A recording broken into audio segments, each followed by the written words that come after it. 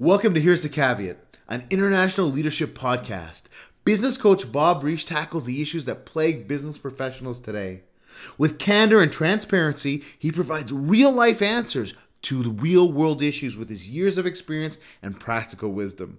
He will inspire you with value and provide you with practical answers to help you navigate through life's greatest circumstances. Welcome to Here's the Caveat. Take it away, Bob. Welcome to Here's the Caveat, an intentional leadership podcast with Coach Bob Risch. I'm Bob Risch, your host, and I thank you for joining us again this week. Today, I'm excited about our topic. Today, we're going to talk about legendary leadership. When you think of the word legendary, what do you think of? Do you think of a story? Do you think of an account that's happened many years ago? Do you think of a person? What about Chuck Norris? He has been considered a legend. Bart Starr, John Wayne, Michael Jordan, Tiger Woods, Michael Phelps, Princess Diana, Robin Hood, King Arthur. As I mention these names, everybody that listens today will have an opinion or will have a thought about one of those legends. They're all legends in their own right. Some are real, some maybe not. Today, as I talk about legend and becoming a legend as a legendary leader, I would like to start off with the definition of a legend.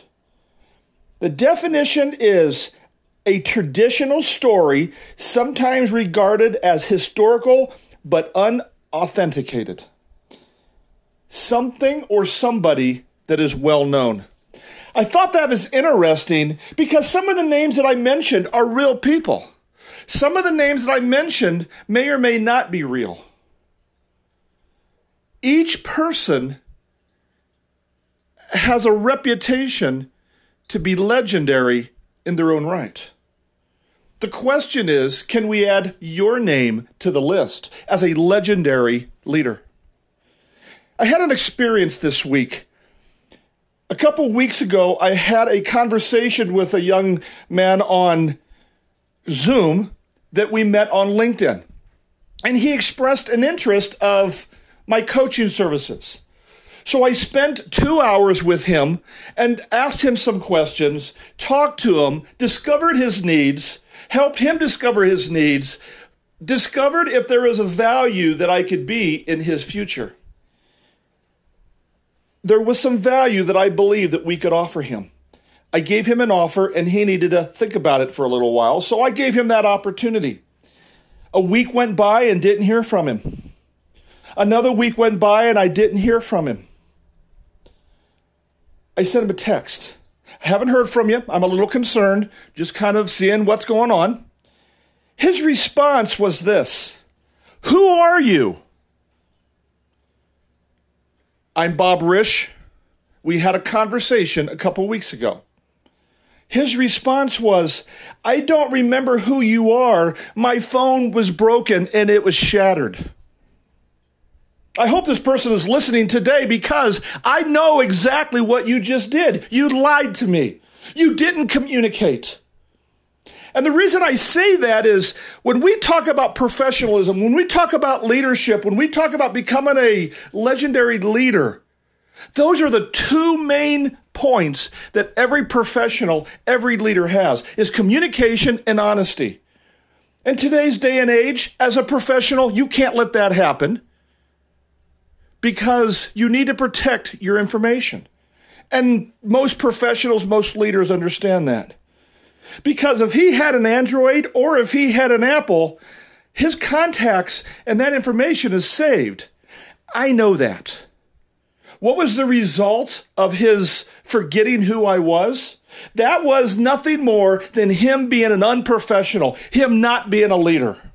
And the reason I bring that up is to become a legendary leader is not about what degrees you have. It's not about how much experience you have. It's not about what you've done or all the content that you have. It is the ability to Take the time to understand another person and want to serve them. That's really what it's all about. And as I ended the conversation by thank you for your clarification, I'll go ahead and move to another direction. My thought is there's a lot of those people in this world. There's a lot of those people that think they're professionals, that believe they're leaders, but the two things they cannot do is they are not communicators and they're not honest. As we talk about what it takes to become a legendary leader, I would like to start off by saying to become a leader, you first have to be a professional. And I believe that a professional's first two qualities is they have to be honest and they have to communicate. And I tell people that all the time. I can work with anybody if you communicate and you're honest. So let's go ahead and talk about what it means to be a legendary leader. To be a legendary leader, you need to have commitment. You need to have commitment to the basics. You need to have commitment to, number one, learning. Do you have a commitment to learning? Are you willing to learn something new every day? How often are you reading a book? How often are you talking to your coach? How often are you intentionally learning something new that you haven't learned before? I put a quote up online this past week. It's a popular quote. There's a lot of quotes about this particular topic. And basically it says, you can never be the smartest person in the room. Is somebody around you smarter than you? Is somebody around you have more experience?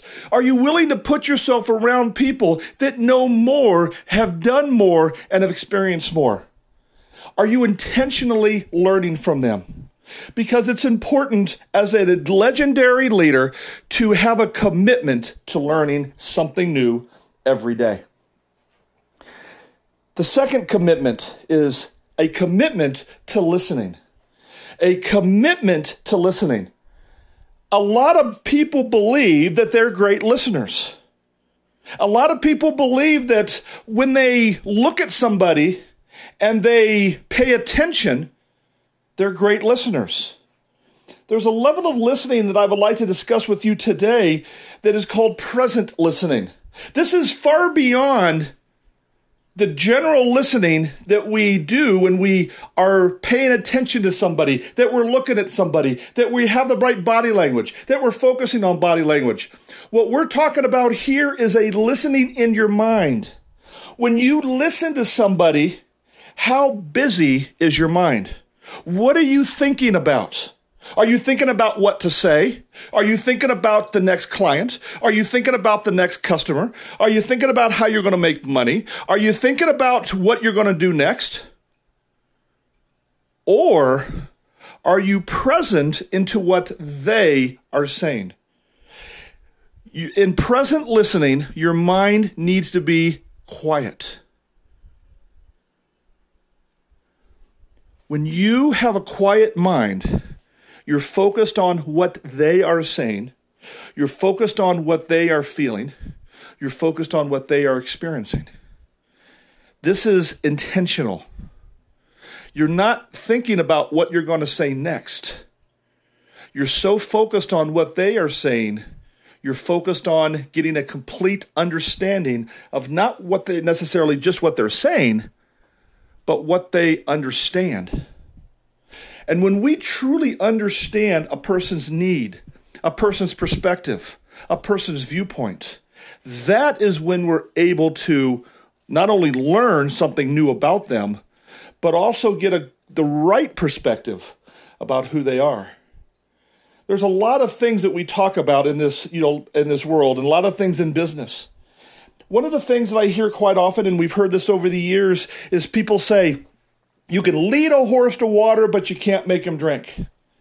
And that turns into an excuse of who to work with and who not to work with. When things get a little tough, you can lead a horse to water, but you can't make him drink. When you may not want to work with somebody, you can lead a horse to water, but you can't make him drink. And what we've done as professionals, we've taken that statement and turned it into an excuse to give us an out. I tell people that that's the most false statement I've ever heard, because you can lead a horse to water and you can make him drink. And here it is. Are you listening? Just add salt. If you add the right amount of salt, they will drink. They will make that choice. And as a legendary leader, when you have a commitment to learning, when you have a commitment to listening, you're going to be focused on what can we do for them, not necessarily focused on how is it good for me. And great leaders will always focus on the needs of other people because they make a commitment to learn and to listen. They also are committed to practice. Are you able to practice what you preach? When you have all these systems and processes and content and products, how committed are you to using what you teach? I tell people in my practice all the time that every one of my processes and systems have a 100% guarantee to work for you. Because I know they do, because I use them myself. When we talk about our priority management system, when we talk about our sales system, our networking system, our goal system, all the systems and processes that we have, I guarantee that they work because I use them myself. What I can't guarantee is how they're going to be used by you. I don't know your effort. I don't know your commitment. But I do know that people that are committed to understanding, committed to listening, committed to learning, and committed to practicing, they work very well for. And it's exciting to watch how people can take their success to that next level based off an example of what they see in you. Are you committed to practice? Are you detailed in practicing what you teach every single day in your own life? Not just the examples that you tell people when you're in front of them, but when no one is looking, are you still practicing? Are you committed to the basics? Are you committed to your standards? Are you committed to what you tell other people that they need to be? Are you committed in those quiet times when no one's looking? The fourth commitment is to accountability. Are you truly committed to accountability? Are you accountable to somebody else? Are you accountable to your coach? Have you given someone permission to ask you the questions that make you uncomfortable? It's important to understand that as a business coach, I have to have a business coach. How can I expect someone else to do what I ask them to do if I'm not willing to do what I'm asked to do? When we talk about a commitment to accountability, this is one of the most powerful principles that we can put in our own lives, is we are not only accountable to somebody else, but are we accountable to ourselves? Are we entitled? And when we talk about entitlement, it is the sum of addiction and impatience. Or are we disciplined? Discipline is doing what you should do, whether you feel like it or not, when you should do it. Or do you have to have everything now? Do you have to feel good?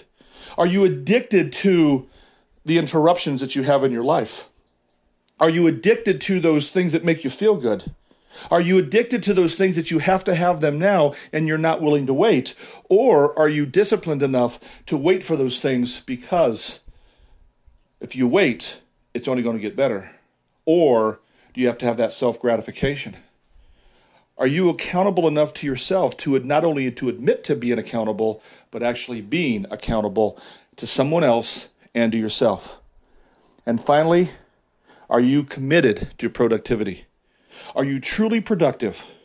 I talk to people all the time and they talk about how productive they are, but in actuality, they're busy because they have no control on what they do or when they do it. They don't understand the consequence behind a task. They don't understand the consequence behind what they are doing or not doing. Do they have a process that they understand the difference between productivity and activity? Between productivity and being busy?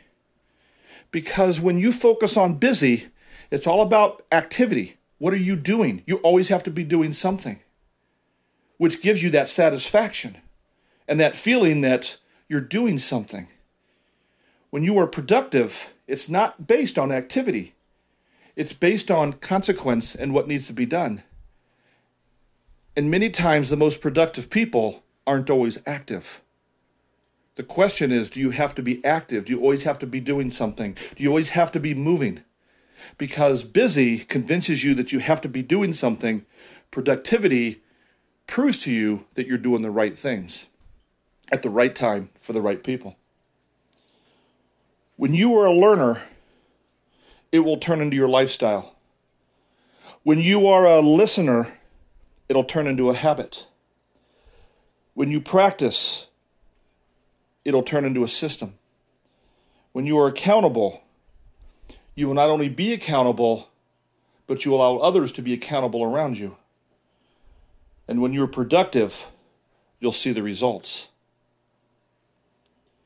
Intentional leadership is not about position or declaration. It is an attitude of desire and of a mindset of intentionality to be significant in creating future leaders. Are you a legendary leader? Do you have a desire to be a legendary leader? Years after you're gone, will people look back and go, they were a legend?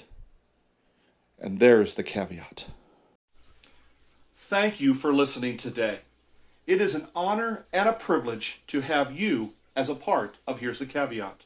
If you would like to reach out to us today, or if you have any questions, you can reach us at 623-628-1996, or email us at coach@bobrish.com. Please follow our LinkedIn page at linkedin.com/IN/Robert Risch. You can also find us on Facebook and Twitter under Coach Bob Risch or Caveat Institute.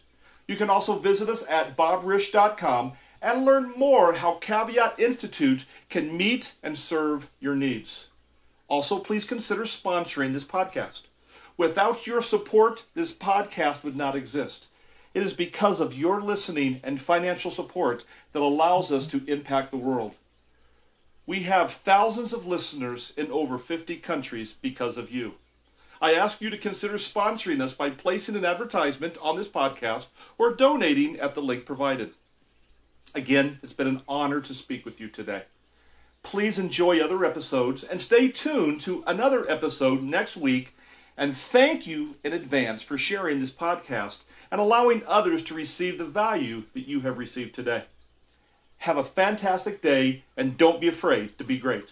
This is Bob Risch signing off. See you next week for another episode of Here's the Caveat.